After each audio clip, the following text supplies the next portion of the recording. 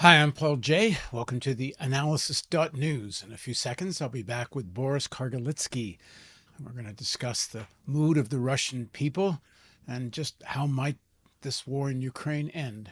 Please don't forget there's a donate button at the top of the webpage. We can't do this without you. On YouTube, please subscribe and then come over to the website. And everybody, please, if you're not already, sign up on our email list. Be back in just a few seconds.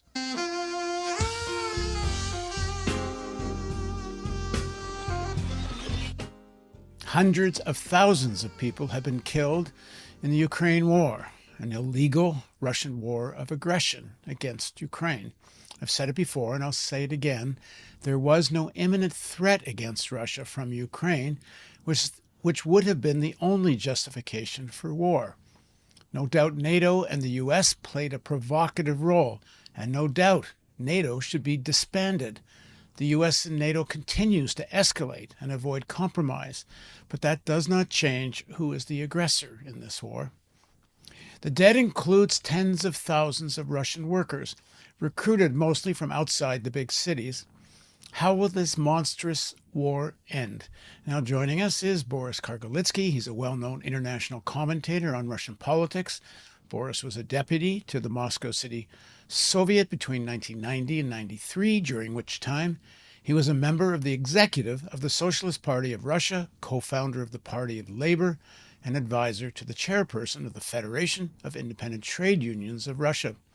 Previously, he was a student of art criticism and was imprisoned for 2 years for anti-Soviet activities.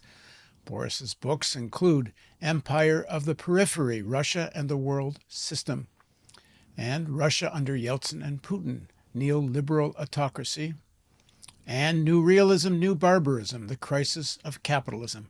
In 2021, Boris was sentenced to 10 days in jail for sharing content on social media promoting unpermitted protests against results of Russia's recent parliamentary elections. In fact, if I have it right, Boris has the distinction of being put in jail by every Russian government since and including Gorbachev. Thanks for joining me again, Boris. Thank you. I'm very happy to be with you, Paul. So let's start with what is the mood of the Russian people. We're reading in the Western press that maybe 200,000 Russian soldiers have died. I don't know if that number is realistic, but they're saying it could be another 200,000. That's if the Western press is to be believed. And of course, hundreds of thousands of Ukrainians have died, both women, children, volunteer soldiers, professional soldiers. What's the mood of the Russian people? Have they had enough of this? I think the mood of the people is very confused. And of course, we have to understand that there are different people, there are different views, and there are different situations. Speaking about the numbers of casualties, I think maybe 200,000 is a bit too much, but it is really definitely above 100,000 and maybe 150,000. So we cannot count because their official bodies, the official institutions never give us any data. They stopped announcing numbers of casualties already for months. But at the same time, just you go to some provincial town, you see the cemeteries, and you just see that there are whole new sections at cemeteries, which are kind of specially dedicated to the victims of this war. They're expanding cemeteries. It's a very kind of tragic fact that just physically they're just doing a lot of work to expand cemeteries massively to give the ground for more bodies to be buried there. So it seems that there is also kind of a feeling that there should be more casualties soon. In the 1960s and the early 70s, the Americans, I think, lost somewhere around 60,000 soldiers in Vietnam, and a very significant anti-war movement developed. Is there something like that developing in Russia? Not exactly, for one reason. There is an anti-war movement, and it is strong enough, but there are two differences which we have to consider. One is that Russia today is a very authoritarian state. I mean, it's now much worse compared to what it used to be even 2 years ago. So in that sense, there is a lot of repression. There are quite a few people who are jailed, and there is a tremendous effort on the side of the authorities to suppress any kind of opposition media, any kind of opposition opinion. And if you protest actively, then you end up in jail immediately, just immediately. So there is no legal space for protest. And also quite a few people left the country. So we see massive exodus of people who were trying to avoid the draft. We have different data. Nobody calculated the numbers, but it is about 1 million people definitely who left the country just to avoid the draft. As you know, the government managed to draft about, there are different estimates because also they don't tell the real data, the real information. But anyhow, their estimate is that they managed to draft about 250,000 people for the army, and about 1 million at least left the country. So 5 times more than they managed to force into the army. Well, this is one side of the story. But there is the other side of the story, which is also very important. Who are those people who are drafted into the army?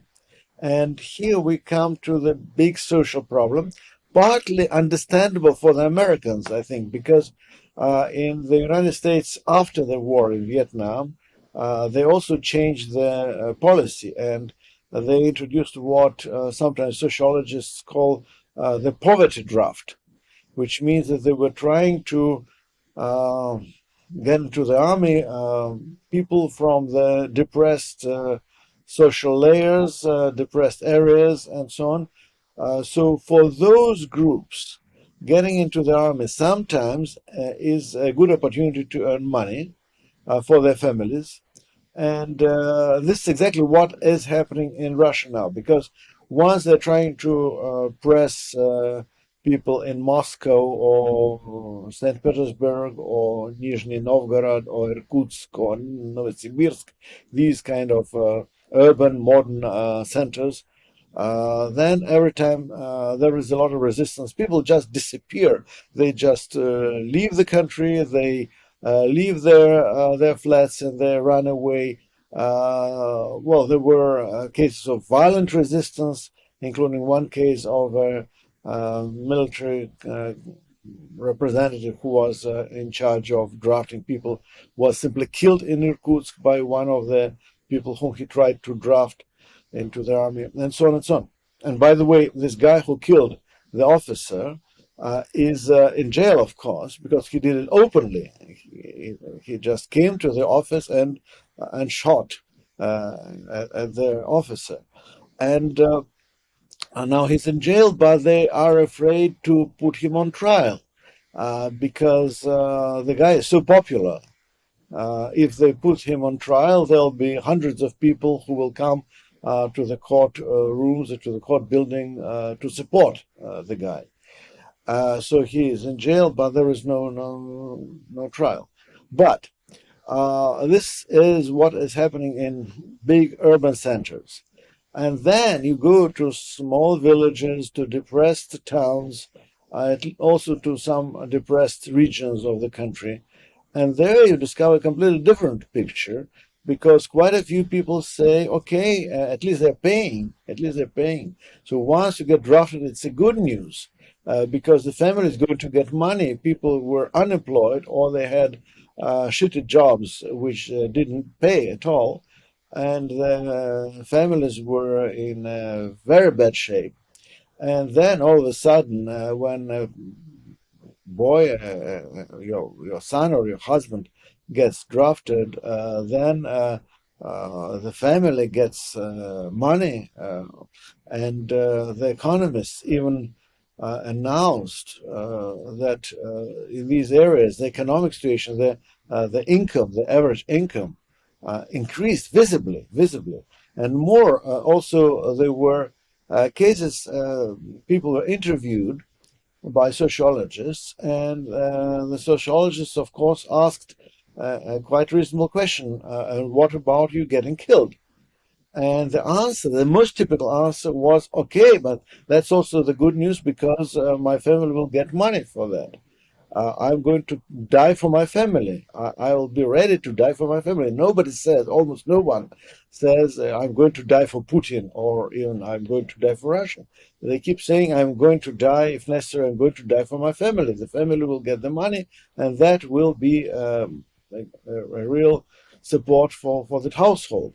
And at the same time, there are a lot of protests among the draftees and also among the families. But it is also shocking that quite a lot of protests among the families are about the cases when families don't get the money for the killed men. So that they were kind of expecting to get a lot of money. It's really a lot of money according to Russian standards. It's up to 6 million rubles for a soldier who died. It's a lot of money, really a lot of money. How much is that in dollars? Um, it's about $80,000 approximately. It's a lot of money. It's really a lot of money for poor Russian families. It's a real lot of money, and well, quite a lot of families don't get this money, of course, because they're trying to invent all sorts of ways to avoid paying, like saying, "Well, your son or husband missed an action rather than got killed. So we have no information. He was missing in action, and that means that you can keep it forever." We still don't have the information for everyone who was killed in the Second World War. We don't have all the names and so on. So they either say your son was not killed. He's. How long can this go on? I don't know, but I think, well, the main problem is not with those people who suffer directly from the war. That's the big problem. As I told you, there is enormous discontent, but this discontent is located in the big cities with modernized and urbanized population. And of course, these cities are essential. They're important because also the majority of Russians are now living in these big centers. But at the same time, we still have quite a lot of people who are living in these depressed small towns and areas. It's about 1/3 of the population of the country, approximately. And they face the worst consequences of the war, and at the same time, there are less protests, less discontent, and so on. So this is exactly the problem. So the most protesting, dissatisfied, the angriest areas are those areas which suffer the least from what was going on. And my feeling is that the popular discontent is not going to be the major problem.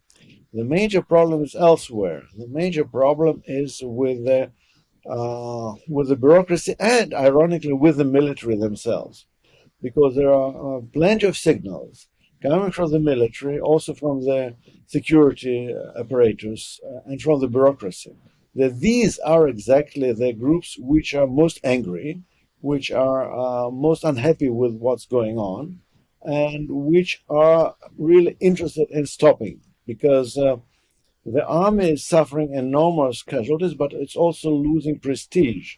It's losing country. It's facing enormous blows, which are destroying the structure of the army. And also, this war is revealing the real weakness of the Russian military, which makes military extremely unhappy. and they really are interested in stopping it. They're really kind of saying enough is enough. We have to stop. We have to do something to reorganize the military apparatus, because the war revealed that Russian army is only a pale shadow of what it used to be historically. So we have to do something about it before doing anything else, before starting any new war. And also, well, they're not very happy with fighting Ukrainians anyhow, because many of them, uh, they personally know their adversaries. Many of them used to serve in the very same Soviet army, or at least they used to study at the very same military academies, and so on and so on. So totally unhappy with this kind of war. So the military are the main opposition, and also it is very clear that now Putin is pushing the military to go into a new offensive, and there are rumors, which I think are correct, that the generals are doing everything to prevent that happening, because first they know it's not going to produce any results, and second, they don't want to do it anyhow. The arms manufacturers are loving this. The Americans and NATO have been saying they'll stand on the principle of Ukrainian sovereignty until the last Ukrainian's dead, of course. This could go on for a hell of a long time. It's kind of a stalemate where people on both sides keep getting killed. Not exactly, not exactly. I don't think it's going to be a long stalemate. There is a stalemate right now, but it's not going to continue forever. First of all, yes, Ukraine is suffering a lot, but don't forget they're getting a lot of civilian casualties, which is not the case of Russia, and that makes the situation very different. So when the cities are bombed, when almost daily there are attacks on civilian targets in Ukraine. Partly, by the way, it's not because it's a conscious decision of the Russian military, but partly because it's just it's a war. It's a war. You know, there is always this famous collateral damage. Remember, this is another American famous formula. It's not always that Russian military want to hit civilian targets. There is a lot of collateral damage, but anyhow, there are civilians getting killed almost daily in Ukraine, and that makes the situation very different. And Ukrainians are forced to fight back. But I don't think it's going to continue forever, because, as I told you, the Russian military is unhappy. It seems that security services are not very happy with this either. And local administrative apparatus, the bureaucracy, are very unhappy. Also, the business is not happy with what's going on, because the economic situation is deteriorating very fast. So there is a growing lobby within their elite, within the state, against the war. And the main problem is not that Russian state is going to fight forever. The main problem is elsewhere. The main problem is that Putin himself and his closest entourage cannot find the way out. They cannot find the solution which is not going to damage their prestige and their political positions. And that is the main problem. And I think they're getting exactly what they deserved. But there are rumors that the elite, the broad elite, not the narrow elite around Putin himself, but the broad elite, which used to run the country and which is now getting less and less influential, because Putin is concentrating power in his hands. So this broad elite is not only unhappy, they're discussing how to get rid of Putin, so somehow. And I think if things continue the way they go, they will do it. They will do it. They'll find the way. Also, partly because Putin is ill, he's deadly ill, and of course, modern doctors, modern healthcare is really doing miracles.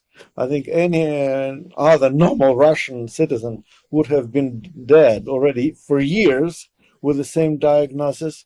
But anyhow, there are different rumors that Putin can be declared so ill that he cannot carry out his duties as the president or something like that. So it seems they're discussing these things. There are very strong rumors, and there was just a joke, which is the practical joke, which is happening right now. Because in 1991, when there was an attempted coup d'etat, the famous GKChP, State Emergency Committee, which tried to replace Gorbachev, they started showing the ballet Swan Lake on Russian television. On every channel, there was the Swan Lake shown on every channel of Russian television. So the reputation of this great Tchaikovsky's ballet now in Russia is very specific. Every time you're going to say something about a possible coup d'etat, you are just using this metaphor that we want to watch watch Swan Lake. It's time for the Swan Lake to be shown, and so that's the kind of metaphor which is typical for Russia. Wait a minute. Typical for the Russian public. And now, what you discover that all over Moscow these days, all over Moscow, there is an announcement, which is true. I mean, it's not a joke. It's true. There is an announcement all over Moscow that on February 24th, there'll be a big show in the Kremlin. They're going to show the Swan Lake in the Kremlin. And with the anniversary of the invasion, they're really doing it. But you see these affiche, these posters all over the city, and everybody laughs and says maybe it's just an announcement, maybe they're just telling us something, maybe it's just a coincidence, but a very funny one, and it just shows you the mood. You see. Now some people have said if there is a coup against Putin, it may not be someone who wants to end the war who comes to power. It could be forces who want to fight the war even more aggressively. It's true that these forces exist. These forces are usually associated with the name of Yevgeny Prigozhin, who is the head of the private military company Wagner. But we have to understand, first of all, their real capacity, their military capacity is very limited. Yes, they have about 40,000 people, but mostly these people are concentrated in Ukraine at this point, and quite a few of them got killed, and more, there is an open conflict between them and the military. And the military are trying to undermine them by not supplying them properly with equipment, with the ammunition and so on. So actually, it's almost like a kind of war between the military and the Wagnerites. So they're trying to make the Wagner group pay the highest price possible for what's going on. And I think if there is a clash between the military and the groups like Wagner, the military will have the upper hand, definitely. They're much stronger and much better organized and much more motivated, by the way, because also these so-called ultra-patriots are also very confused and demotivated. There are lots of quarrels among them, and yes, some of them are very unhappy, but even among these people there is a growing mood that at least at this stage the war should be stopped. Maybe something has to be done. Maybe we have to start a new war soon, but not at this stage. For progressive people outside Russia, outside of Ukraine, Americans, Canadians, Europeans, people from the South, what should they be demanding of their governments? Should they be demanding a push towards some kind of compromise, a way out for Putin and Russia? And of course, part of that argument is the more desperate Putin gets, that's assuming he's getting desperate, there may even be the possibility that he might actually use some kind of tactical nuclear weapon. I saw one Chinese editorial, that's Global Times, that actually said if Putin fears for his own life, that the kind of desperate measures could get very desperate. They didn't use the word nuclear weapons, but that was clearly what they were hinting at and were concerned about. Well, I don't agree with that because I think, again, the military will not allow those so-called desperate measures. You see, you cannot use specific weapons without the agreement of those people who technically use these weapons. And it is very clear that the generals, at least some of the generals, are quite dedicated to stop the war. And if the war is going to be stopped, it's going to be stopped on our side, and it will be exactly the Russian military and security apparatus which is going to stop the war. How and when they will do it, this is a different story, because it's very difficult also. You can imagine, given the kind of state we have, also given the fact that these people are really patriotic, they're not going to undermine the real security status of the country, but they're quite dedicated to at least to some kind of way out to be discovered, and the solution will be found on this side, on our side. Speaking about the West, you see, the problem is that all kind of compromises which are acceptable for Putin are compromises which are unjust in their very nature, in the sense that they have to give Putin the way to present this war as a victory, at least to some extent, and to consolidate the regime, which will be the worst thing for Russia possible. You see, if this regime gets reconsolidated again after what happens, it's going to be the most tragic outcome for Russia, which you can only imagine. So in that sense, the defeat of Putin is definitely a better outcome for the Russian society, for the Russian people, than his victory.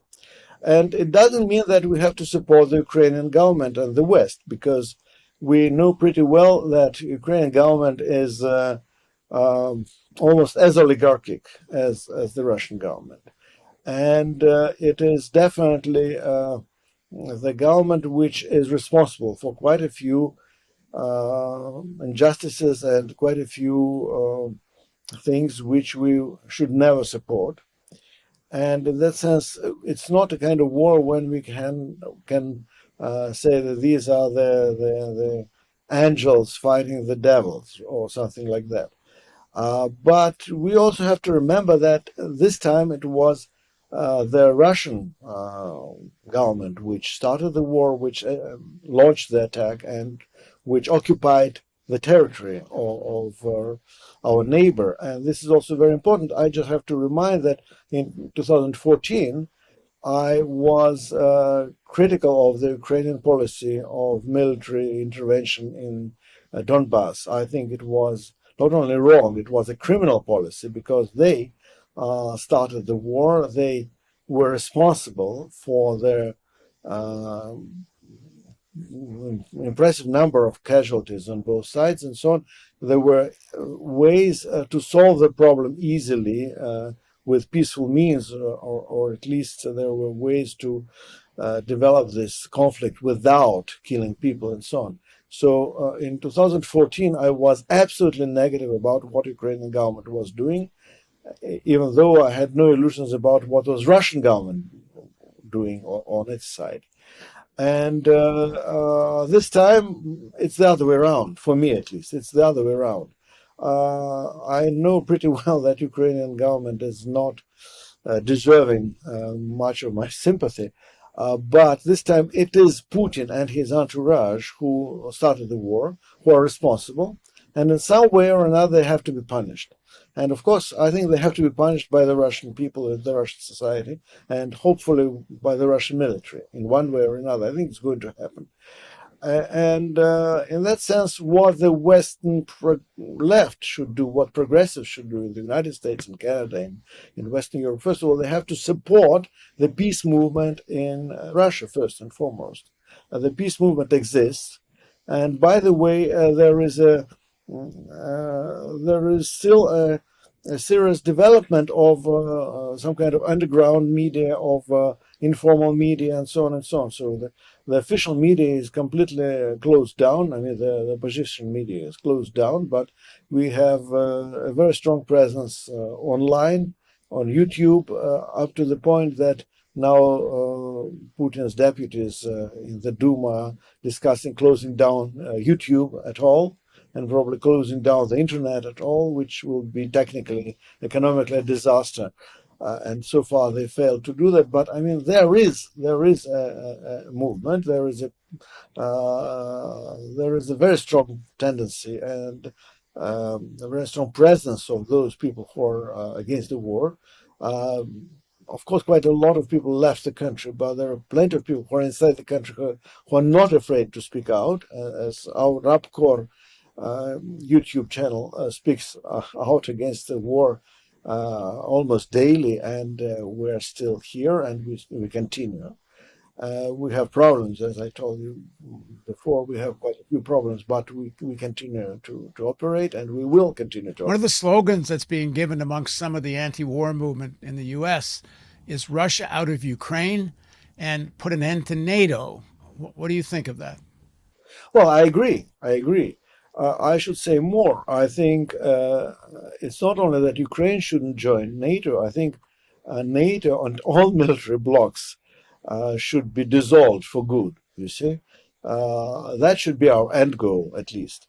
It's not that there should be some kind of military bloc around Russia or China against another bloc around the United States of America. We have to fight to dissolve all the military blocs of that kind.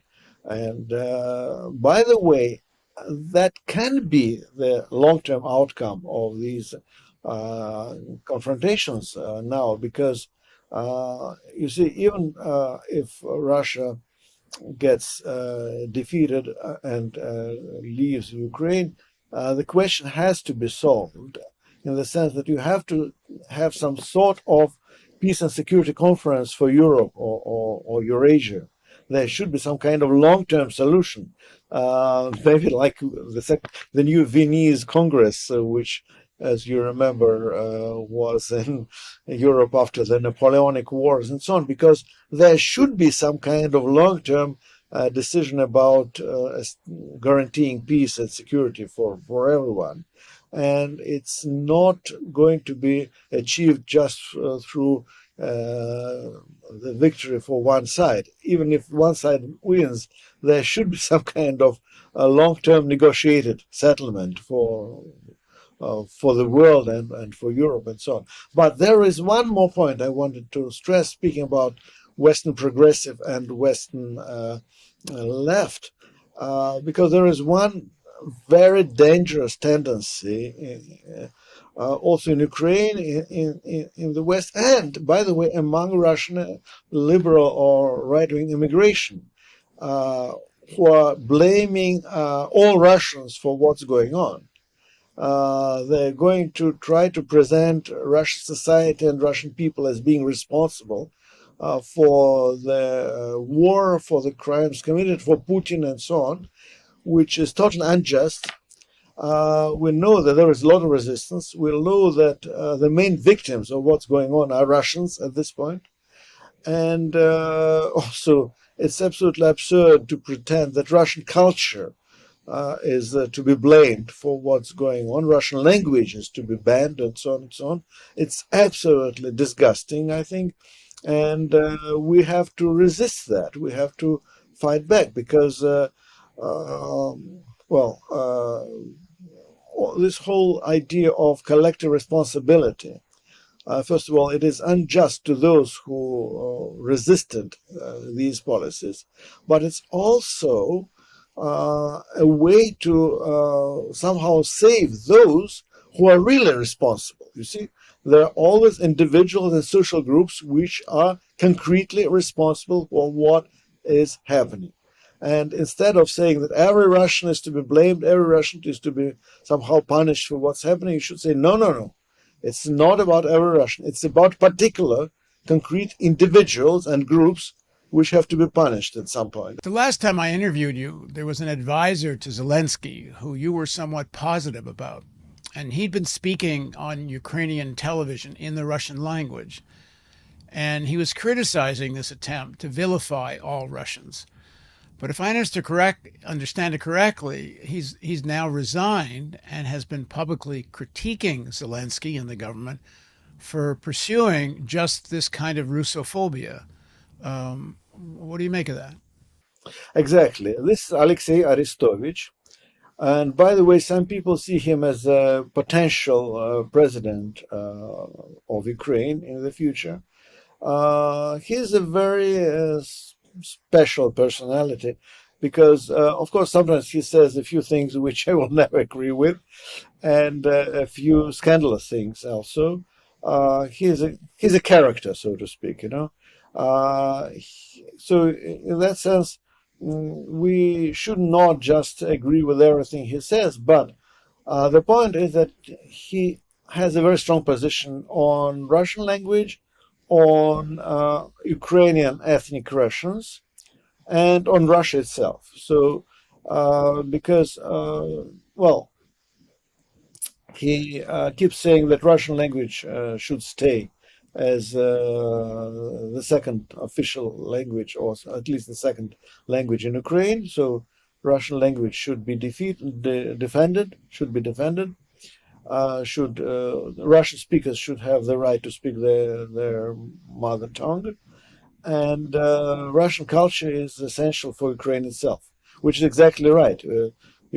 Kiev was one of the historic centers of Russian culture. Quite a few Russian writers and poets, as you know, were born in Ukraine and in Kiev, and in that sense, Ukrainians have all the reasons to appropriate Russian culture as their own. Instead of rejecting it, they have all the reasons to say, this is our culture as well. This is our language as well. We have the same rights, the same claims for this language as Russia has. This language is no more Russian for the Russian state than it is for the Ukrainian society. And this is a very strong position of Arestovich. He keeps insisting on that, and he gets attacked. And also he keeps saying that there are positive tendencies in Russian society which should be encouraged. So on these issues, he has very, very progressive positions. But of course, sometimes I suspect that he is a kind of Ukrainian imperialist. Because sometimes when I listen to him, I have a suspicion that he wants some kind of Ukrainian empire to be built on the ruins of Russian Empire. This kind of approach is sometimes kind of visible in his speeches, including sometimes he is presenting Ukraine as a potential hegemon for the whole of Eastern Europe. So this kind of great Ukrainian empire to be built on the ruins of the Russian Empire. That's not the kind of approach I would be very happy with. Last time we talked, and I think it bears discussing again because what I'm about to say hasn't gone away. There are people in the American left and European, certainly the global South, that primarily blame NATO for the war. China more or less takes that position, and it's essentially that Putin was provoked into the invasion. The 2014 coup, the talk about Ukraine joining NATO, although I think that was highly exaggerated, but still there was a lot of conversation about it, and the argument gets repeated. The idea that the primary villain of this peace are the Americans, and Putin was responding to that. What do you make of that argument? Well, I understand why this opinion is emerging, because Americans did a lot of terrible things to all sorts of places, and if you live in Asia or Latin America or Africa, you rarely face any problems with Russians. You face a lot of problems with American imperialism. So So American imperialism in this case will be your primary problem, much more than Russian imperialism. So Russian imperialism, whatever you call it, is a problem for the former Soviet Union countries, for the countries which were part of the USSR. For the Russian society itself, it's a major problem. Let's be clear. The main problem with Putin is for Russians, for Russian society, and so on. So in that sense, of course, that kind of approach is understandable, but unfortunately, it's not correct. It's not correct in the sense that one of the great problems with Putin's war is exactly that it is objectively strengthening American imperialism. It is objectively working against the traditional goals of peace movements, because objectively Putin gives the reasons, the arguments to those who want to strengthen NATO, who want to expand NATO, who want to expand military industries, and so on and so on. Because that's exactly how it works. Putin's responsibility, Putin's to Russian oligarchies' responsibility, their responsibility is that they actually destroyed much of the theological and moral grounds on which global peace movement and many progressive movements in Europe, at least, existed for years. So if not destroy, they undermine these moral grounds, because, of course, now it's not easy, and I think in many ways it's not possible to say, for example, we should not supply weapons to Ukraine just because we are for peace, because we know that the other side is not going to stop fighting. So stopping supplying weapons to Ukraine means just stopping supplying weapons to one side and making the other side continue fighting and bombing and so on. This is not possible. But on the other hand, if you're saying the opposite thing, like supply more weapons, develop military industries and so on, you're also doing a wrong thing, because you're playing into the hands of those people who are reactionaries, who are historically responsible for quite a few crimes against peoples all over the world. So in that case, most people, many of my friends also just prefer to keep silent, because they cannot say either thing, make either of these two statements, and which is very understandable. So who is responsible for that disaster? I think Putin, and not just individually Putin, the Russian oligarch, and these people in the Russian elite who launched this war, they are responsible. And also they are creating tremendous problems inside the Ukrainian society, because also they're playing in the hands of those who want to get rid of Russian language and Russian culture, who want to suppress the Russian minority, and so on. So also they're playing into the hands of most reactionary forces in the Ukrainian society. And I hope they will be punished for that by history. But I'm quite optimistic, because I think that Russian society is not dead. I'm sure that there are forces which are very much beneath the surface. They're very much invisible, but they are in existence.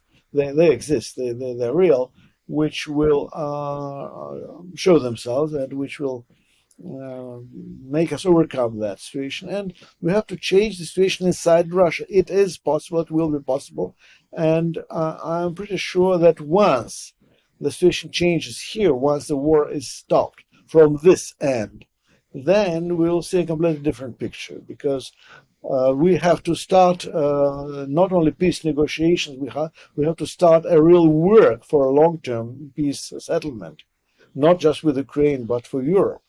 In one of our earlier interviews, we talked about the climate crisis and how destructive it has already been in parts of Russia, especially in Siberia. A report came out recently from James Hansen, who's been one of the leaders, early leaders, warning people about the climate crisis. And he's now saying we're on our way to 10 degrees warming. Never mind 2, 3, 4. We're on our way to a world that is completely unlivable. The invasion of Ukraine, whatever you make of the reasons why it started, although I have no doubt, again, the primary responsibility is on Putin. But that said, there's no conversation going on at a global level of any significance about what to do about the climate crisis. And add to that, we're already into a period where there's virtually no nuclear arms reduction treaties of any kind. The one that's left is not functioning because there's no inspections taking place. Is any of this being talked about, debated in Russian media amongst the people? Is it in the consciousness of the people just how dangerous the world is getting? That, there's more of an existential threat than what's happening in Ukraine, assuming it doesn't go nuclear. Well, honestly, I think people are much more worried about the war than about the climate change for the obvious reason. The war is taking place around us right now, and the climate change keeps being seen as something which is kind of postponed. It can and maybe will happen later. But, by the way, I should say that just before the eruption of the war, there were some interesting debates in Russian media about the climate change. And the debates were, in many ways, very positive. I think in many ways, even more positive than in Western countries. Because, first of all, the biggest question was what can be done positively, not in terms of kind of just, for example, limiting their production, but what can be done positively. And, for example, there was a big debate about planting forests, mass planting of forests in Russia, and by the way, in Ukraine also. There were discussions in Ukraine about reforestation of the country. There was a plan to plant a few million, probably billion, even billions of trees in Ukraine and Russia, and that was discussed very seriously among the experts. And that was a very good idea because these are exactly the green jobs. The green jobs, in the most direct sense of the word, just planting forests. Russia faces deforestation, and we have to do something about it. It also became a big problem for us because it leads to the crisis with water, because rivers are getting shallow, and that also is creating quite a few problems. So there is an approach. Also, there was a very interesting discussion in the media about who's going to pay the price for the new Green Deal if we go forward with it, because in that sense, it's very interesting to quote an article, a brilliant article by a friend of mine, Nikolai Protsenko, who published it just a few, I think, weeks before the war, saying that yes to the Green Deal, definitely, but Green New Deal, but definitely we have to put the question, who is going to pay? There is a corporate agenda about ordinary people and working people being forced to pay the price for their environmental reforms. And the case with the Yellow Vests in France is very typical in that sense, that they were trying to make ordinary poor people to pay, while corporations were going to make profits out of it. So the argument made by Protsenko was very clear. We shouldn't allow a Green New Deal to become a corporate agenda, because the elites can make profits out of everything. They made profits out of destroying the planet, they can make profits out of saving the planet. It's always about profits. Of course, maybe it's better if they work on saving the planet. But again, the question is who is going to pay? It's a social, it's a class question, which should be put forward. And I really enjoyed this article. I think it's very essential. This way he put the question. The other issue is what I mentioned. We're basically in a period now where there are no nuclear arms reduction treaties of any kind. There's a massive investment taking place in the U.S., and I know there certainly was a massive expansion planned in Russia. I don't know if they still have the money to do it, but both countries were planning to spend more than $1 trillion on modernizing their nuclear weapons. And I assume Russia's still going ahead with it. China is now much more expansive in their ICBM program, where they had been quite modest for decades. We're entering a period that Daniel Ellsberg and others think is actually more dangerous than the Cuban Missile Crisis. Is there any chance of getting some rationality into this situation, some kind of treaty negotiations in spite of what's going on in Ukraine? It depends on what kind of government we are going to have within 2 or 3 years from now. Because if we get some kind of new government, which would be not necessarily more progressive, maybe it will be more progressive, by the way, but which will be at least more reasonable, then I think they will be interested in limiting a nuclear arms race for one simple reason. We have to rebuild the economy. We don't have much money.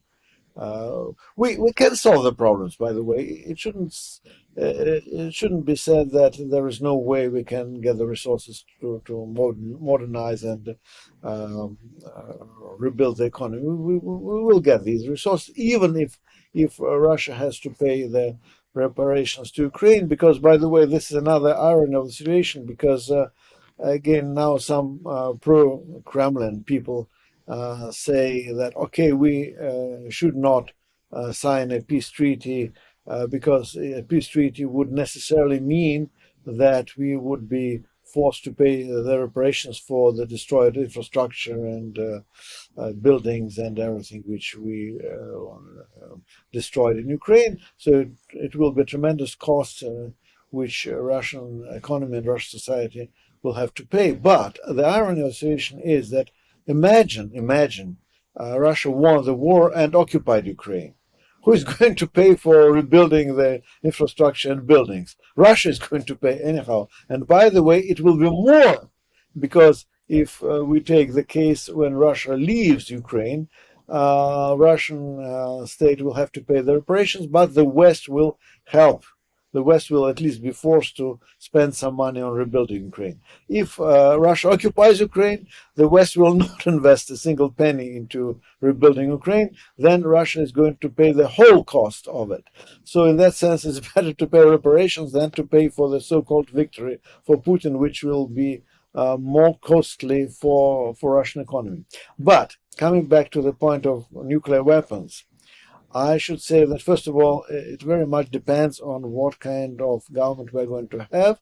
If we get a better government, or at least a government which is partly composed of the very same people, but with the very same people who are going to try to improve their reputation after Putin, which is quite possible.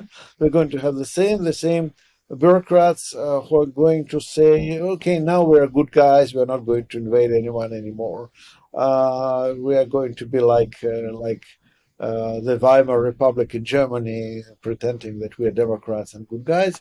Then they will not be so much interested in the nuclear weapons. They will be interested in something else. They'll be interested in rebuilding the economy. They will be interested in improving their reputation abroad. And, limiting nuclear weapons for Russia in this case will be a very attractive option. Because it allows to save money instead of spending money on the weapons which no one goes to use. At least, hopefully, no one is going to use.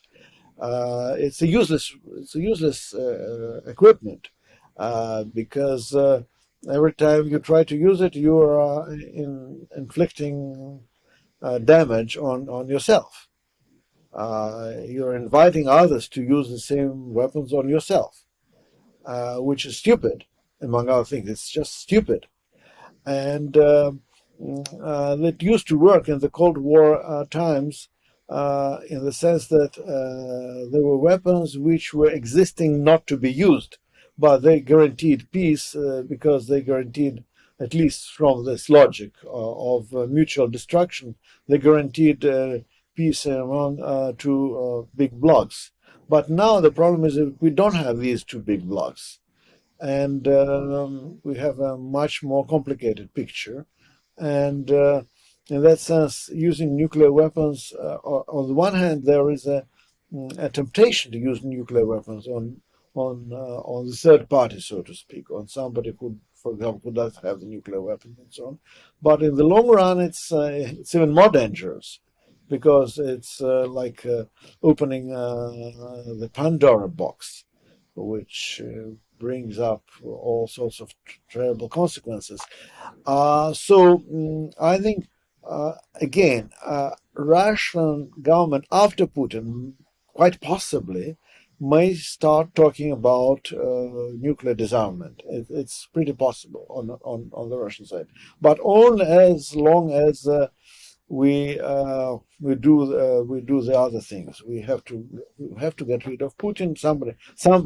There is no way I can influence these situations. Somebody at the very top has to solve the problem in one way or another. Then they have to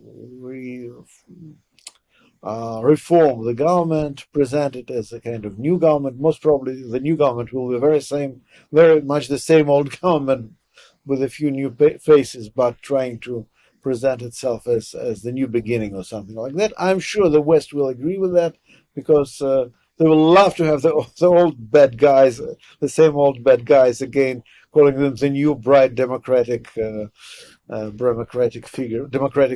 as they already did a few times with other countries.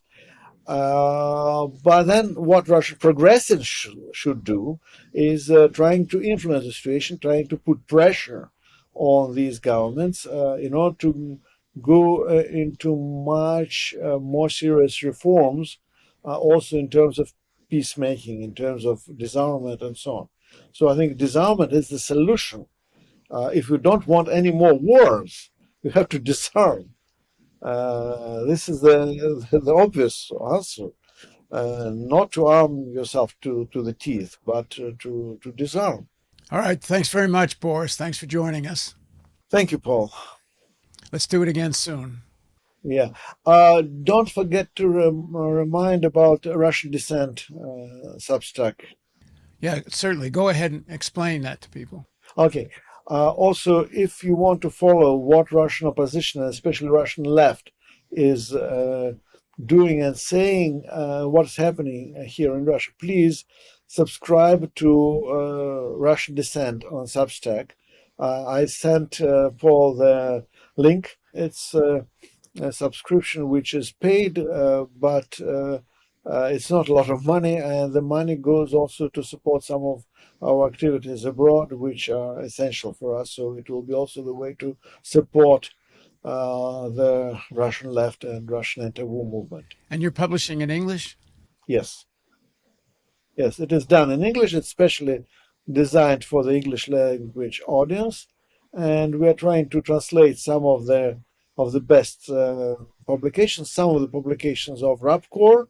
So these are the ones which we produce for our Western readers. So the publication we translate into English for our Western readers, and soon we will start also doing videos, which of course we do in Russian, but with English subtitles. With English subtitles, you will be able to understand what we are talking about, what's happening. Okay, great. Thanks very much. And thank you for watching the analysis.news. Again, please don't forget, we can't do this without your support.